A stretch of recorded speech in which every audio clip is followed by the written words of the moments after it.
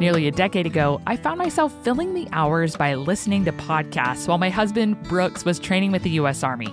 Walking the streets of our Army post, I dreamt of creating something for women that bridged that gap between sermon audio and small talk. It was on the floor of my tiny closet on post that very dream. The dream for the Journeywomen podcast came to fruition in June of 2017.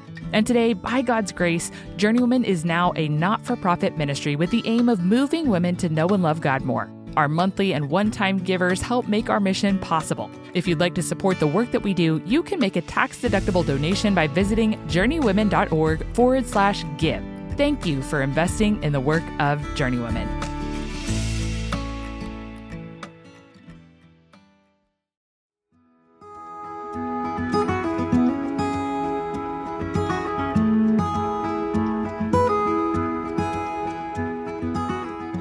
Welcome to the Journeywomen podcast. I'm your host, Hunter Belis.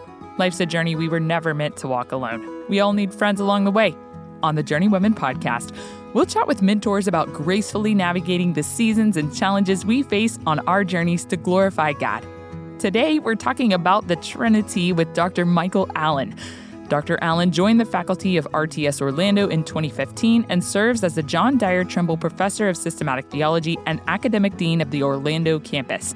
He teaches core courses related to systematic theology and historical theology. I am so grateful for his careful handling of such a challenging topic.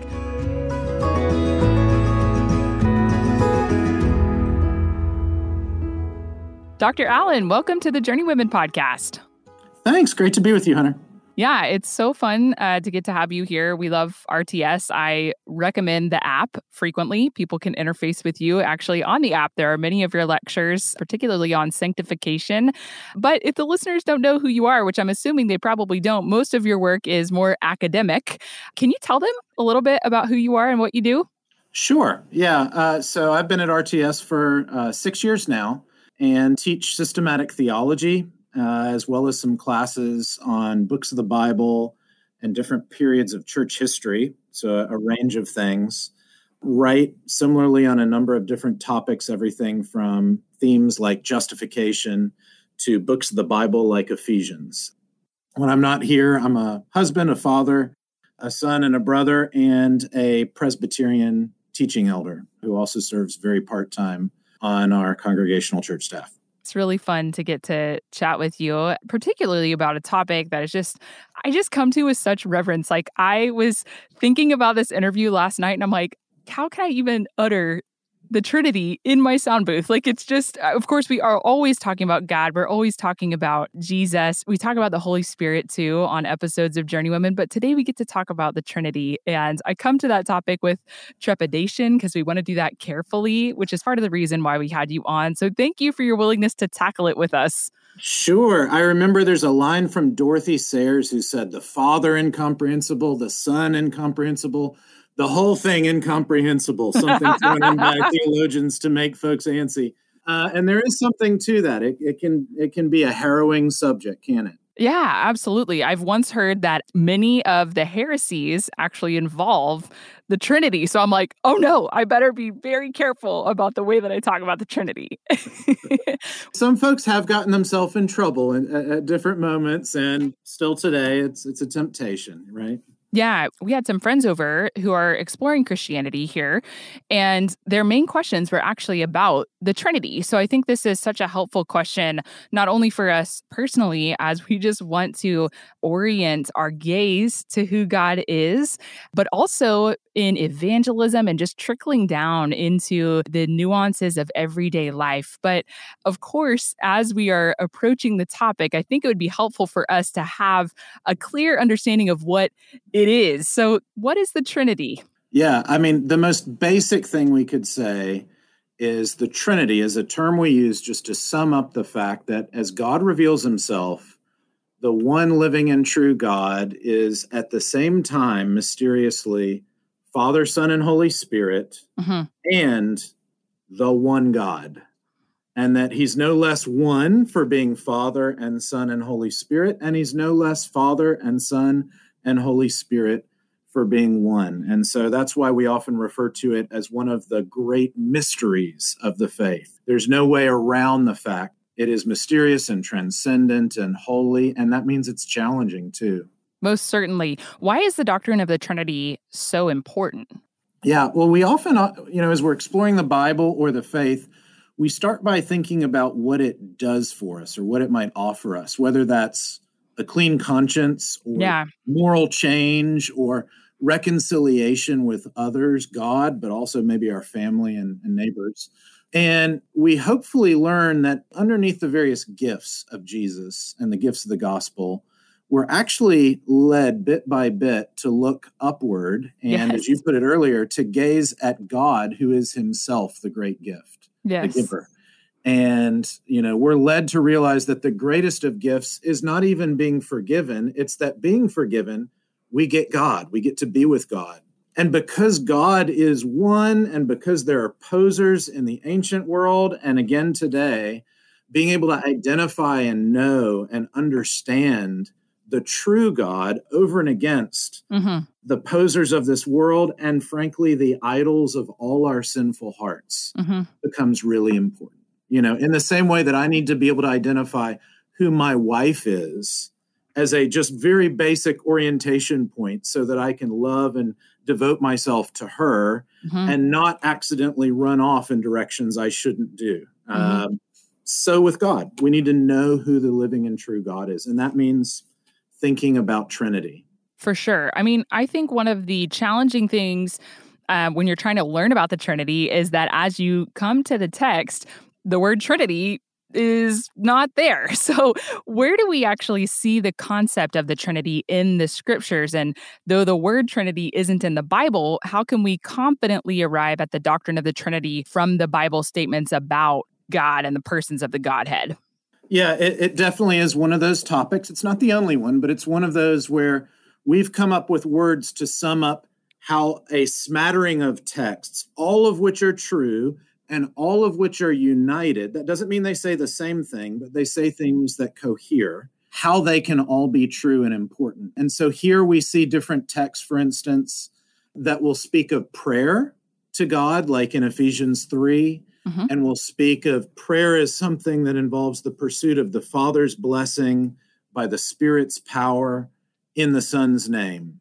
Or we'll look at other passages where benedictions and grace and peace and so forth are proclaimed over the people of God. And often, as in Peter's epistles, they'll include the three persons of the Trinity. Or we'll encounter the baptismal formula in the Great Commission at the end of Matthew's account of the gospel, where you baptize in the name of Father, Son, and Spirit. And it's that mysterious reality. It says the name in the singular, but then it says the name of the Father and the Son and the Holy Spirit. Yeah. And those are kind of lived, practiced, prayed examples of what we then have to explore logically or intellectually. Okay, how can there be one name that is Father, Son, and Spirit? How can you pray to one God, but it regularly talks about involving Father, Son, and Spirit, whether it's Ephesians 3 or Romans 8. And that's where we see different texts emphasizing, with respect to one or the other persons, exactly the place they have in the Godhead, the relation they have to the other two. And so it becomes something of a cumulative case argument as an attempt to make sense of all of Scripture, which is why it can be more challenging at times. Yeah, for sure. I have a mentor who recommended that as I was interfacing with some of those texts that you're referencing, I just put like a capital T right next to it just to highlight like, oh, there is that kind of Trinitarian language being used in that particular text. And it's amazing actually how frequent it happens. And you may pass over it if you're not looking carefully for it. So it's been really, really heartwarming for me to look for those passages. And of course, as we're doing in this series, we're talking about the distinct persons of the Trinity. So can you tell us a little bit about each one of those distinct persons of the Trinity? Yeah, we look, the Father, the Son, and the Spirit are all revealed in slightly different ways. For instance, when we look at the gospel accounts where they come to sort of the most manifest or illumined revelation that's clearest, we can see, for instance, the Father as the one to whom even Jesus prays. How often in the Gospels do we hear Jesus praying to his and our Father? And there's something telling there. The Father is source. There's something to the name. It doesn't mean he's more God. It doesn't mean he's God earlier, but there is something to his character that is source nonetheless. We need to understand that. There's something to the fact that the Son is revealed as the Son sent from the Father. The Son who comes, he expresses the Father. If you've seen him, you've seen the Father. He's the exact imprint of his being, we read in Hebrews. I mean, to use the crass phrase, he's the chip off the old block. You are experiencing the Father when you experience the Son, but the Son is the Father gone out further, right? He's even come amongst us. He's taken on human flesh. He's entered our midst. And that's something that is unique to him. He moves outward toward us, or, there's fancy language theologians can come at just to remind us of that basic fact. We'll say that he proceeds, or he is generated of the Father. And that just expresses that basic outward kind of flowing movement. And then the Spirit as well. I mean, the Spirit is the Spirit of Christ, and he's the Spirit sent by the Father. And he's a Spirit who comes and he points us back to Christ and instructs us in the things of Christ. And that's the way he's always been. Even in Genesis 1, he's a Spirit hovering over the waters as he's been sent when God by his word is creating all things. And the Spirit is the one who takes that outward movement of God's grace and he really makes it fully effectual and complete, whether that's in making the world or that's in working in your and my hearts and redeeming us. So, just in what they do, you see something of their own personal characteristic revealed, you might say, by analogy. It's not an exact picture, but it's a manifestation of kind of character traits that show us their personality in a sense. I think many of the listeners are probably like me, where they're getting questions even from their kids. And the other day, my daughter asked me, she said, will we see the Holy Spirit in heaven? Could you kind of talk to us about how ought we describe and think about particularly Jesus and the Holy Spirit, even God too, just in the simplest of terms? What is Jesus doing now?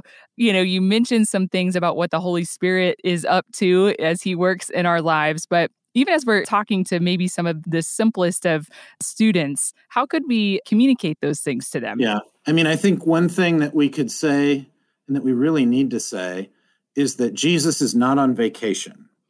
It is finished, and parts of what he did are done. Yeah. But when Stephen is being persecuted, he's able to stand there and die like a Christian because he looks up and he sees the Son standing at the Father's right hand. And that's got to mean he knows that Jesus is there. He's aware of Stephen's plight, and he's standing with him in God's presence. And I think it's easy, especially for those of us who are evangelical, to think mostly about what Jesus did and accomplished and completed. And that's for good reason, right? But it's just as important to remember he's ruling the world now. He's speaking to his people, and, he continues to pray for us. Yes. And the really strange thing is I can't see where he does that, but I know he does that, and he does that as a human being. Yeah. Not just only as the eternal Son of God. He's the incarnate Son of God still. And he's inaccessible to me, but I know somehow mysteriously he exists at the right hand of the Father. And he exists there with purpose and activity.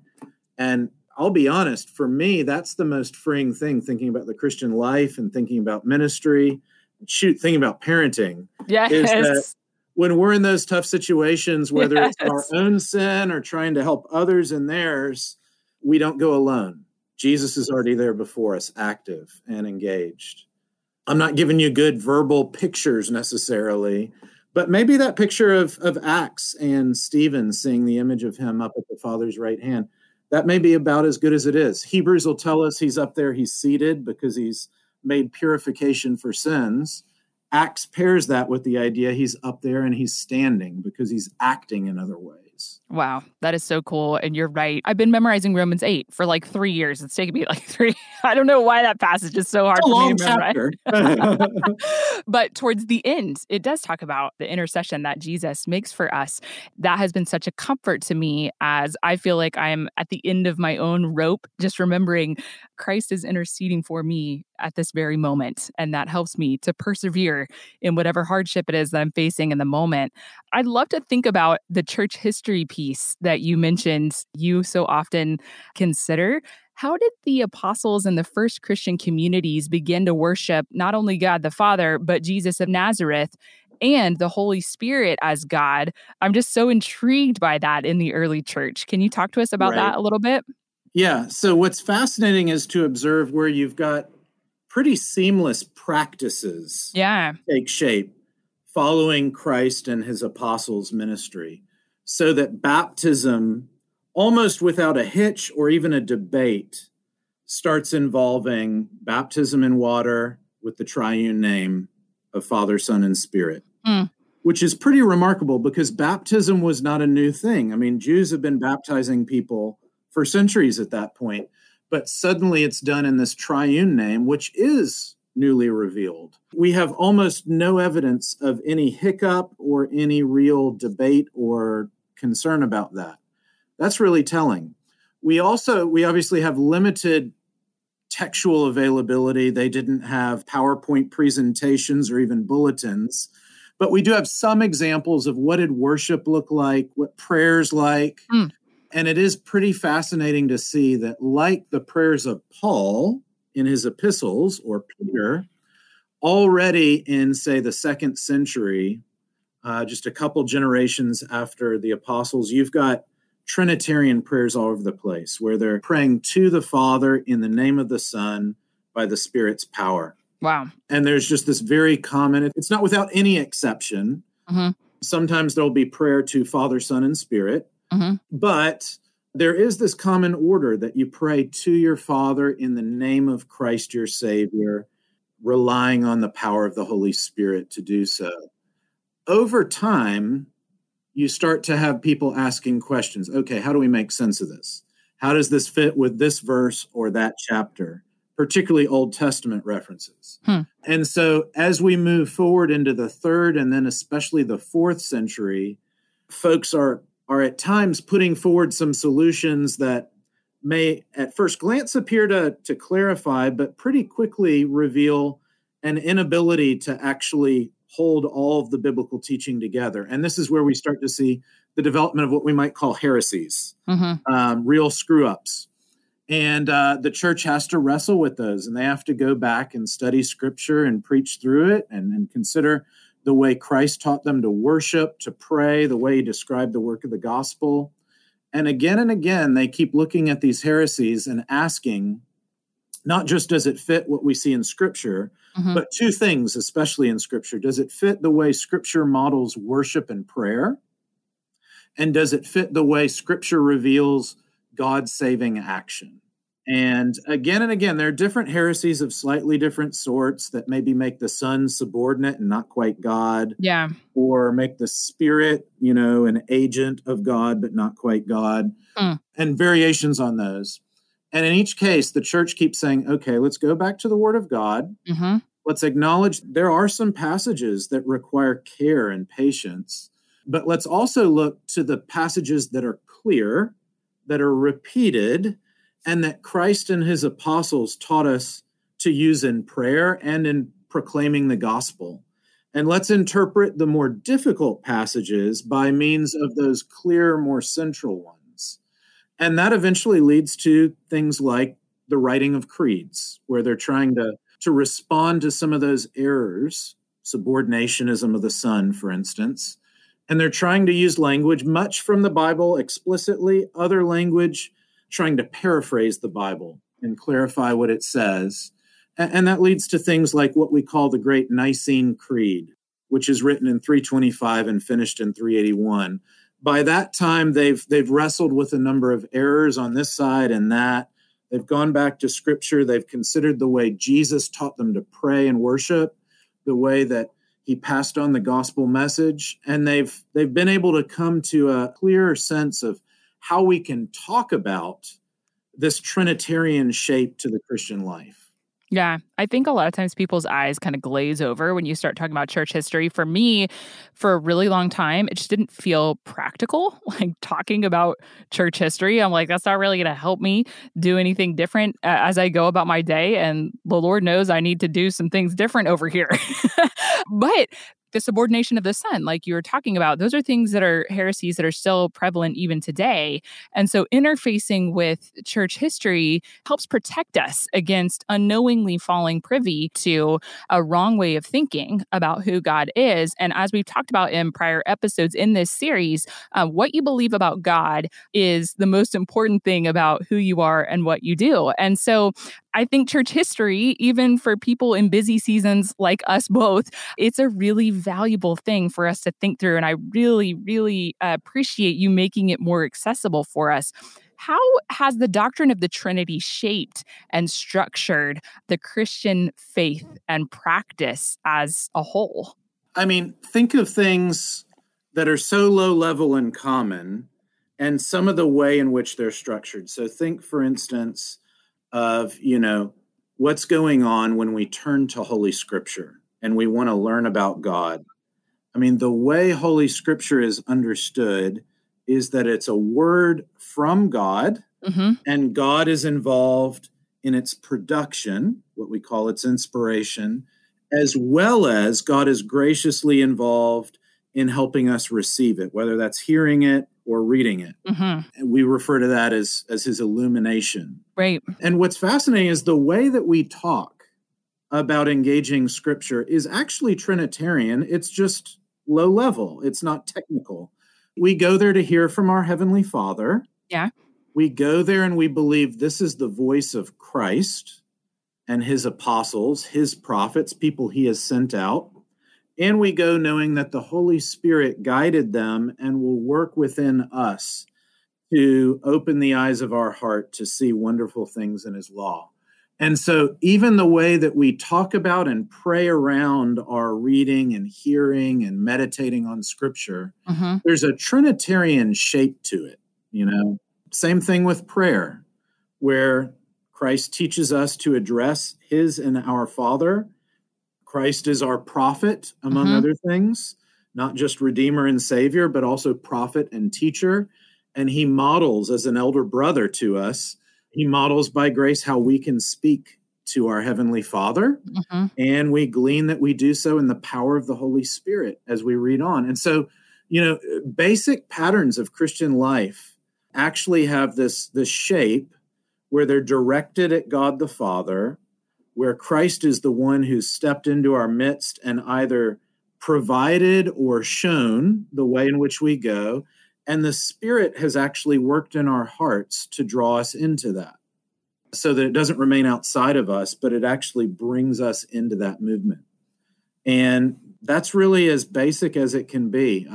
Someone like the 17th century theologian John Owen could write 300 pages on communing with the triune God and how you commune with the Father and then the Son and the Spirit. And it's beautiful. And it's an overwhelming work intellectually and spiritually and so forth. But really, at the end of the day, he's just describing basic things Christians do and trying to be perceptive about it. That when I'm praying or when I'm reading Scripture or when I'm listening to it read in worship, I'm not the only one involved. And it's not just me and a God or me and Jesus. There's a shape of God involved all around me, before me, alongside me, and even within me.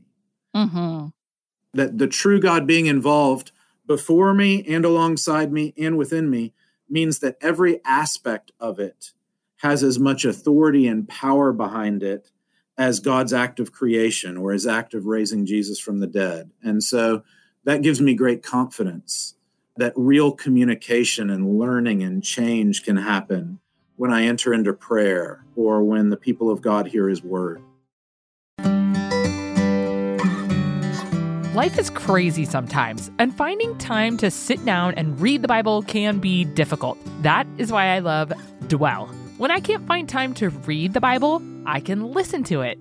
The voices reading the Bible are soothing, they're not your normal narrators, Plus, you can choose calming background music and adjust the pace of the narrator's voice to get things just right. Dwell's newest release is called Dwell Daily, a fresh, thoughtfully crafted devotional that immerses you in the Word, allowing you to pray it, meditate on it, and so much more. If you're looking to deepen your engagement with the Bible this year, Dwell Daily is worth checking out. I cannot recommend Dwell enough to help you orient your mind to the life-giving Word of God throughout your day. Go to dwellbible.com/journeywomen to receive your 25% discount today. Again, that's dwellbible.com/journeywomen for your 25% discount to subscribe and spend time in God's Word.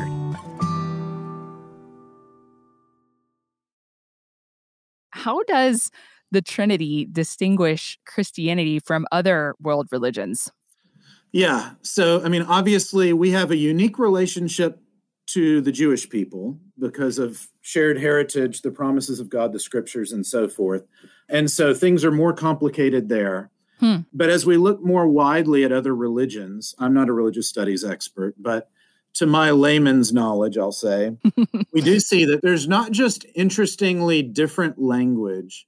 There is just a very different picture of God that the Trinity reveals. And I think it actually is really tied together with our understanding of the fact that God is gracious and God is free.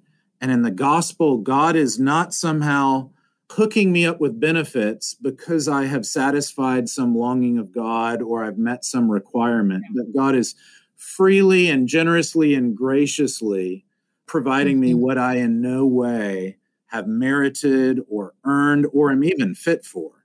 We can see that because we say a couple things. We say God is love, and that's not simply saying God loves, but God in his very being is love. It is God's nature to be love.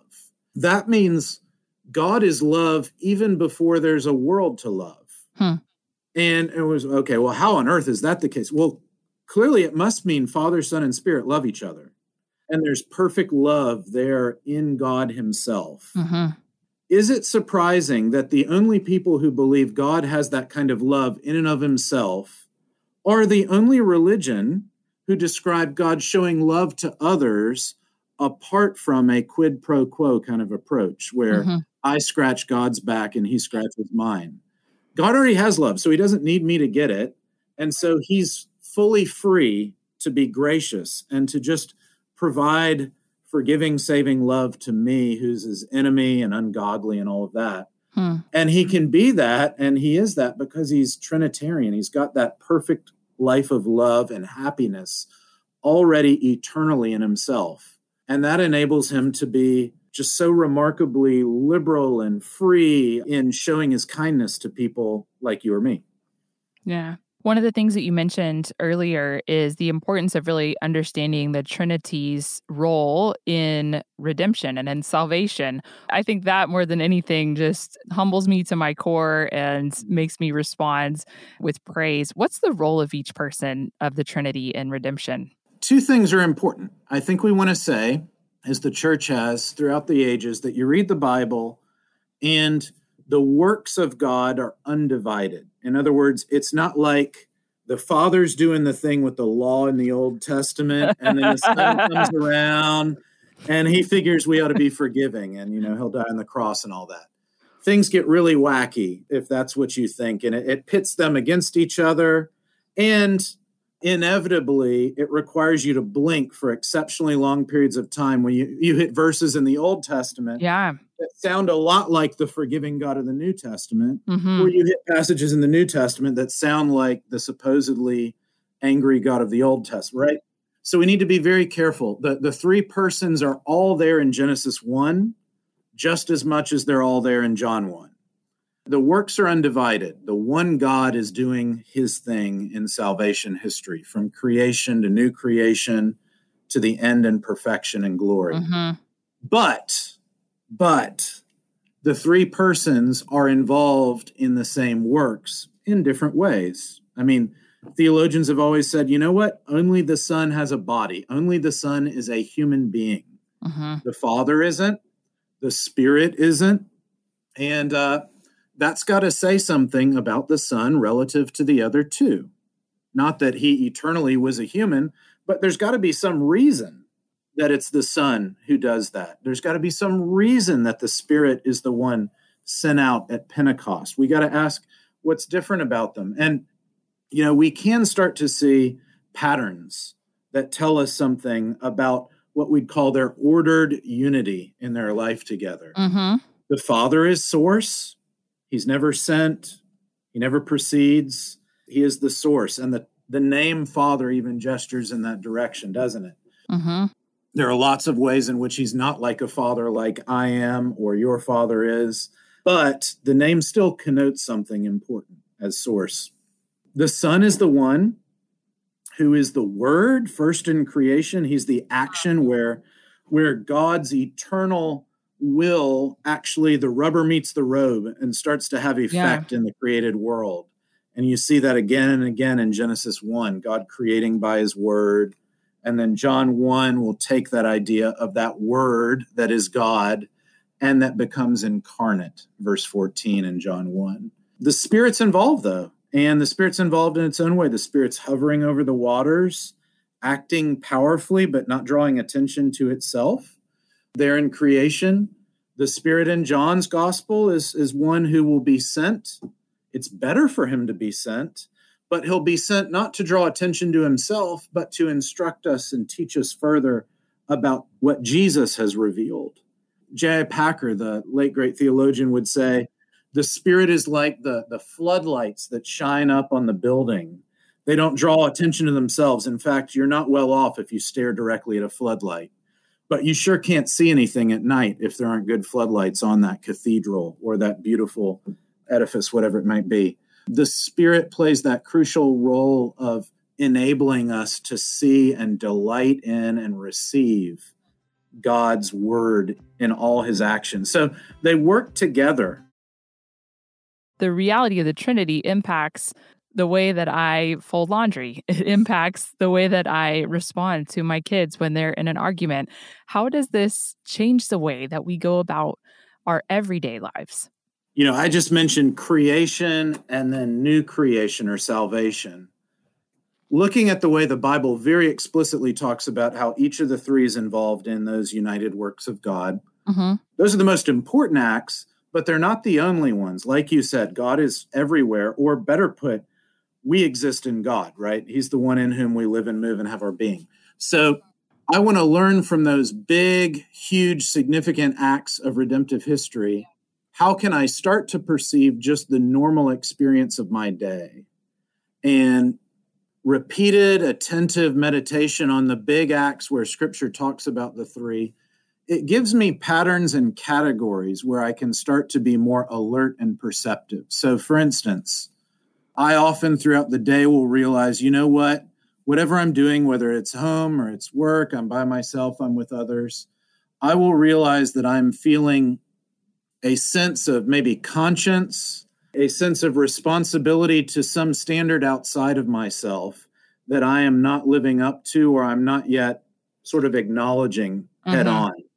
It's as though something is demanding of me attention, maybe repentance. Why is it that we so often feel that? Well, we could talk about hang-ups, we could talk about feeling guilt complexes, but at a much deeper level, we realize there is a word that the Son of God is communicative, and he is constantly calling out to us, whether it's through the explicit words of Scripture most powerfully, or through, the wonderful ways brothers and sisters can exhort us every day, just in the give and take of life. And that's part of the way in which the word of Christ dwells richly, we're told, in Colossians 3, in that kind of sense of being spoken to and addressed from the outside. On the other hand, at other times, I will feel, and I don't think this is just uniquely me, I think this is pretty normal for Christians, we will have an overt sense of being more or less subjectively with it spiritually. We will be able to feel hot or cold or high or low or alert or not. Yeah. And that's obviously a sliding scale, and it ebbs and flows. And we could just say there's something to our affectivity, our alertness, our own subjective experience. And again, there are lots of things that could be a part of that. Our bodies matter. They can shape our sense of awareness and so forth. We don't want to over spiritualize, but primary, fundamental, is the fact that texts like Ephesians 5 will say we ought to be filled with the Spirit. Yeah. And there are certain ways in which the Spirit's filling tends to come. And we really sense something of that. Not always and not perfectly, but the fact that we even sometimes can't make sense of what we sense, that tells us something real is going on. There's an objective word from outside. There's a subjective sense of God working within.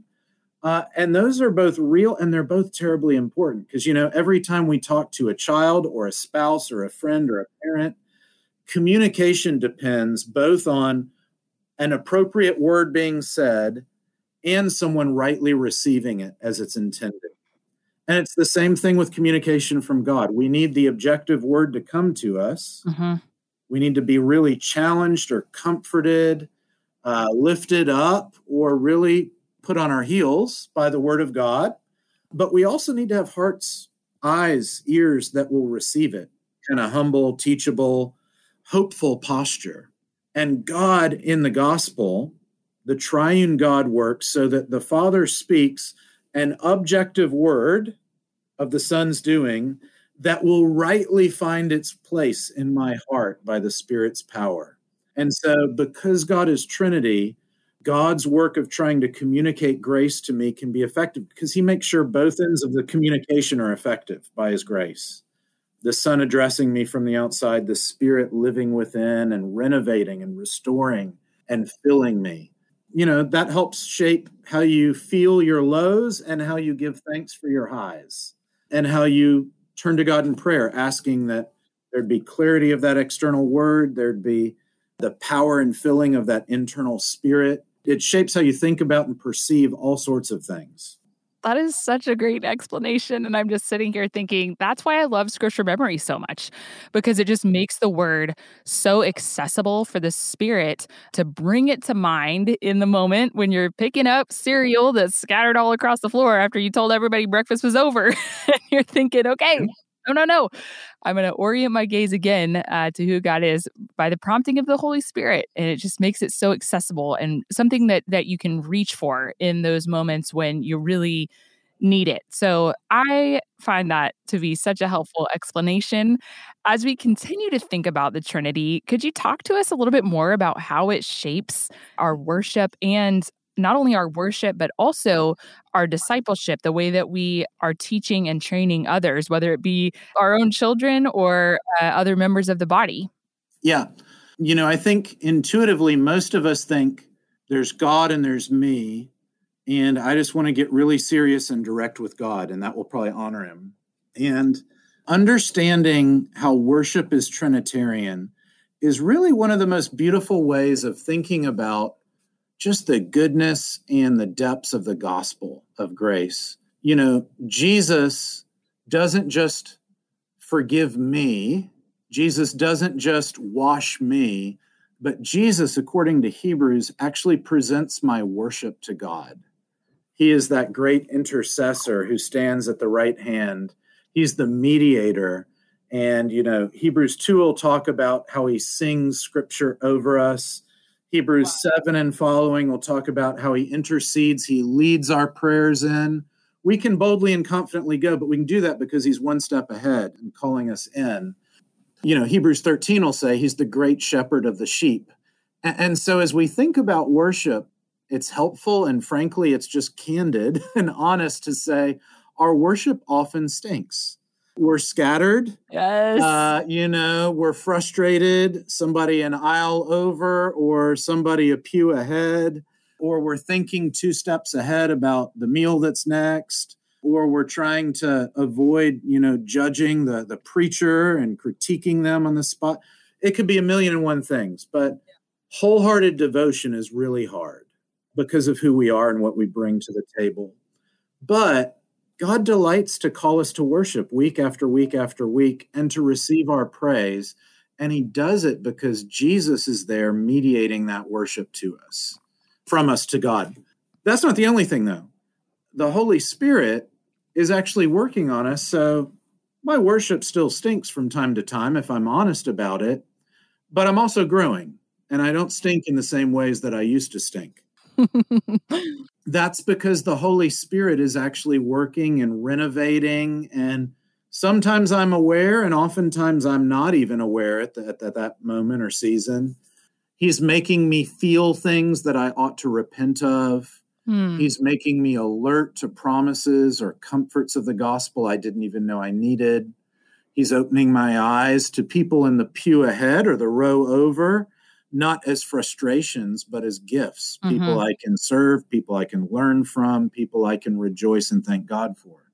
Maybe even the cranky person or the frustrating person or whoever the difficult person is that can make worship sometimes difficult and challenging for us. He's changing my perception of that and that relationship, right? I think somehow as we understand the work of both the Son and the Spirit in worship, we can understand God is cleansing our worship even now. And so even my worst days, sitting in a pew and worshiping God, even the ones most marked by distraction and outright depravity, those are washed, and Christ presents them to God the Father, and he's happy to have them in Christ's name. But also, he's sanctifying me by his Spirit. He's transforming me. And so I really do have the hope, like those beautiful saints in my church who are a long ways down the road and I know aren't perfect, but sure further down the path of following Jesus than me or than they once were. Like them, I can trust that I too will be able to worship more faithfully, more lovingly, more gratefully than I do now because the Spirit's at work transforming. And I think both of those are so important. We need to know that we can take our worship to God now and he's happy to have it. But I want to be better over time, and I know I need help, and the Spirit promises that. And so there's great grace for the call to worship God, and that gives me a lot of hope. Absolutely. I think it also gives us hope, when we're thinking about teaching and training others.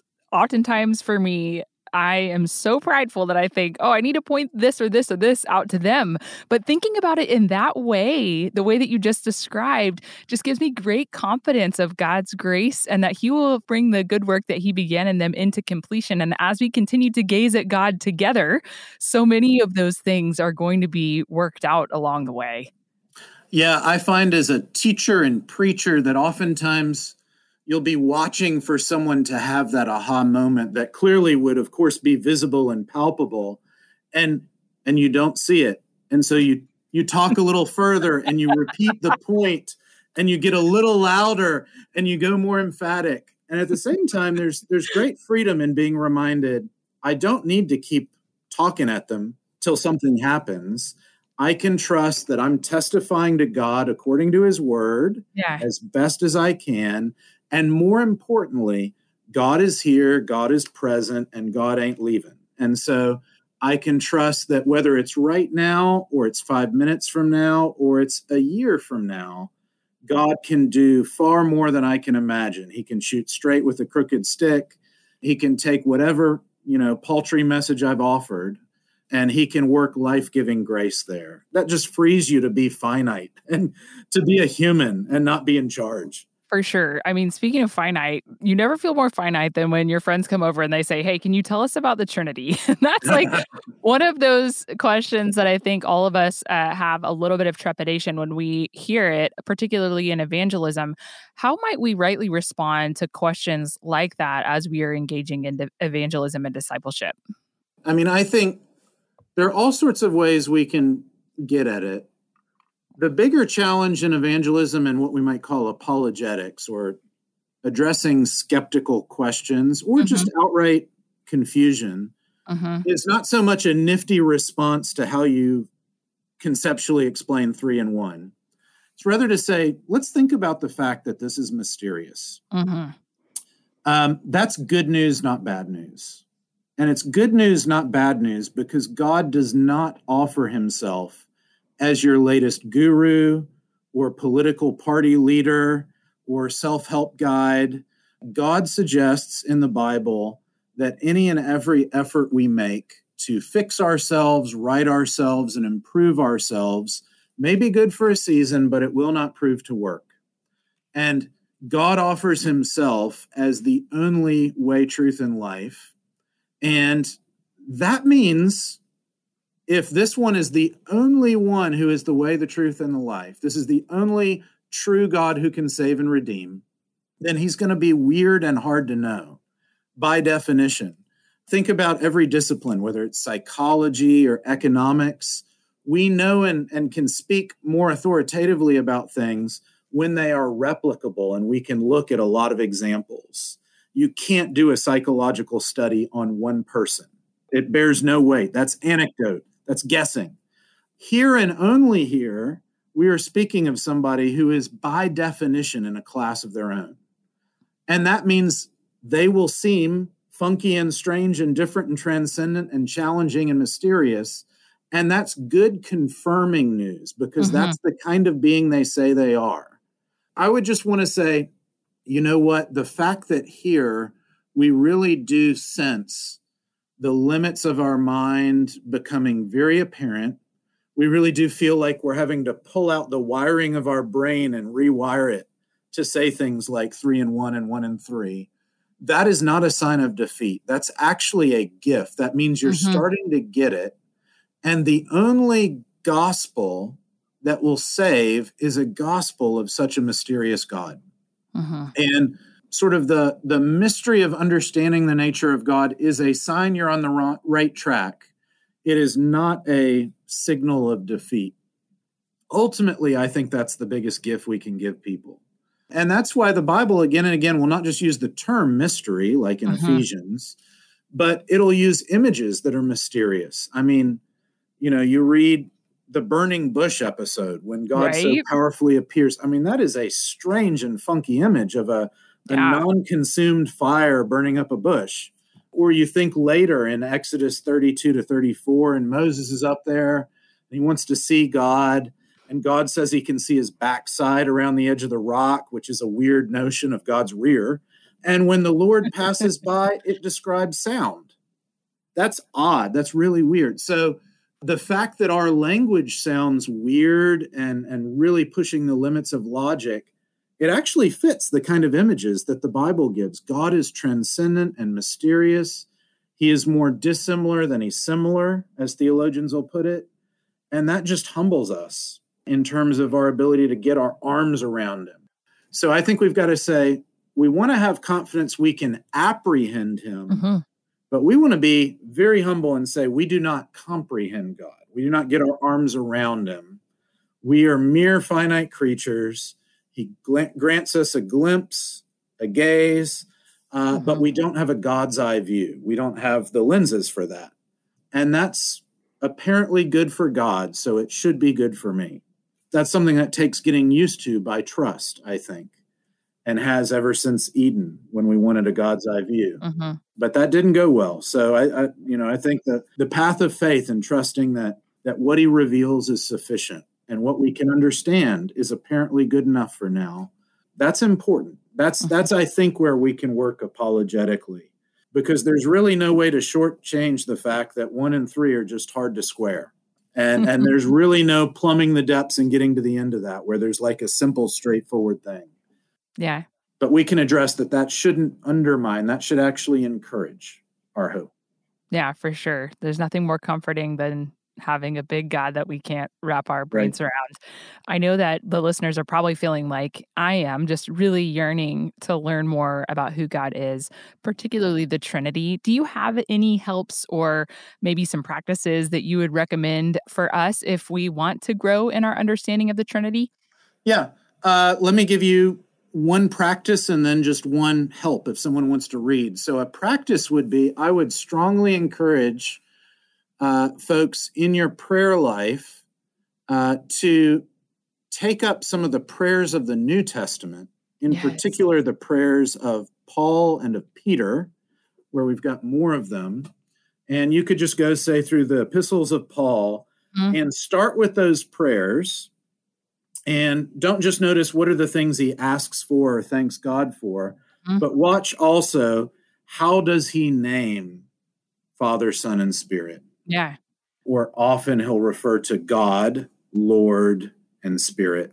How do they appear? What are they doing? What are they thanked for? What are they being asked to do? That's something you can actually practice doing that and practice asking those things for your own day to day. Practice thanking God for those things in your day to day. That'd be one practice to put to use. A second thing, if folks want an introductory book that they could look at that's going to give you more than we've discussed in just the last few minutes, but is also meant as a first read, I would say read my colleague Scott Swain's little book, creatively titled The Trinity. Is that in Crossway's systematic, the short systematic series? It's in Crossway's short systematic study series. It's going to get you some of the most important things, but in very accessible ways. Mm-hmm. And then it'll point you, if you want to read on, to where you could go next from there. Very cool. Definitely one of my simple joys. I love systematic theology, which is probably what led me to you in the first place. When I saw that on your bio, I was like, that makes sense. We find each other. Yeah, there aren't that many of us, maybe. I don't know. Well, that's definitely one of my simple joys. But one of our practices on the Journey Women podcast has become to ask, what are your 3 simple joys? And it used to be just that. But because this entire series is on knowing and loving God more, I would love to hear, what are 3 of your simple joys when it comes to knowing and loving God more? I think the first will be the most surprising. I find it a simple joy that God changes what frustrates and hurts over time, where as I grow in Christ, I learn more and more slowly. Yes. Slowly, I learn more and more to be increasingly pained, not by just things that inconvenience me, but by things that don't fit in God's kingdom, whether those are things in my own heart or in the world around me. I just take it as a great joy, one of the gifts of the gospel, that what I lament is something that changes and grows and I think is purified over time. I'd love that. Secondly, at the end of the day, and sort of a paired concept, the simple joy of being able to look back and to review a day with its challenges, its blessings, its opportunities, its limits, to be able to say, whether I can identify it all or not, that God laid this out for me, and this was meant to grow me up and to make me happy in God. That's just a remarkably peaceful and confidence-inspiring way to be able to wrap up any day and not to be so anxious and so angst-ridden. So that kind of sense of gratitude and provision is great. And then third, I would just say the simplest joy for my Christian life has got to be, and has been for years, the gift of the Psalms. Yes. Whether that's in worship together with my congregation or in reading it with my family, or I'm somebody who prays through the Psalter every month, month after month, year after year. And I know that's been the single most important thing for me as a gift of God, to grow me up, to change my desires, to teach me more of Him. I think to instruct me in ways about how I'm to live. And every day I'm surprised by what bits of various Psalms are going to jump out and challenge me or comfort me or give me a word to offer to somebody else in a situation I wouldn't have guessed. Day after day, that's like manna from heaven. Yes, the songbook for God's people. We're working over here, my kiddos and I, to memorize as many as we can. We're slowly chipping away at it, and they're very easy to memorize. I think when I mentioned scripture memory earlier, with repetition, they're much easier than Romans 8. Let me put it that way. That's what I was thinking.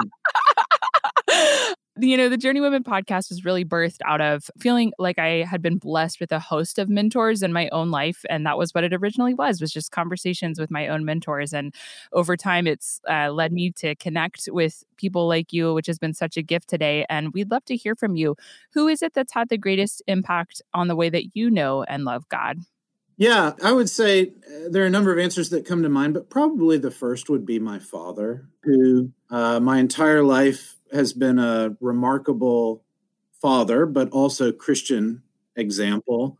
And then for most of my life has also been a pastor. And so when I was 6 years old, he became a pastor, and that meant he was not only my father and the closest example of a Christian man to me, but he was also my local congregational pastor for, a dozen years. And so whatever that may be, whether it's the challenges of being a husband and a parent, or it's thinking about ministry challenges and some of those difficult situations, or it's simply just the ins and outs and rhythms of ordinary Christian life and struggle and joys and successes, he's been just a great confidant, a great example, a great encourager, someone who's been candid, but who has never, made me feel off-put or feel looked down upon. I just give thanks for the way in which that's been encouraging and uplifting and insight providing and just deeply joyful to get to have him as a father for almost 40 years now. Wow, that's such an encouragement to those of us who are parents and whose ministry begins, well, for me, right after I leave this closet. So thank you for that. And thank you so much for the time that you have given us today. My heart is truly warmed, and I just really count it such a grace to get to learn from you in this capacity. I appreciate you joining us on the show. Well, it's my pleasure. Thanks for having me.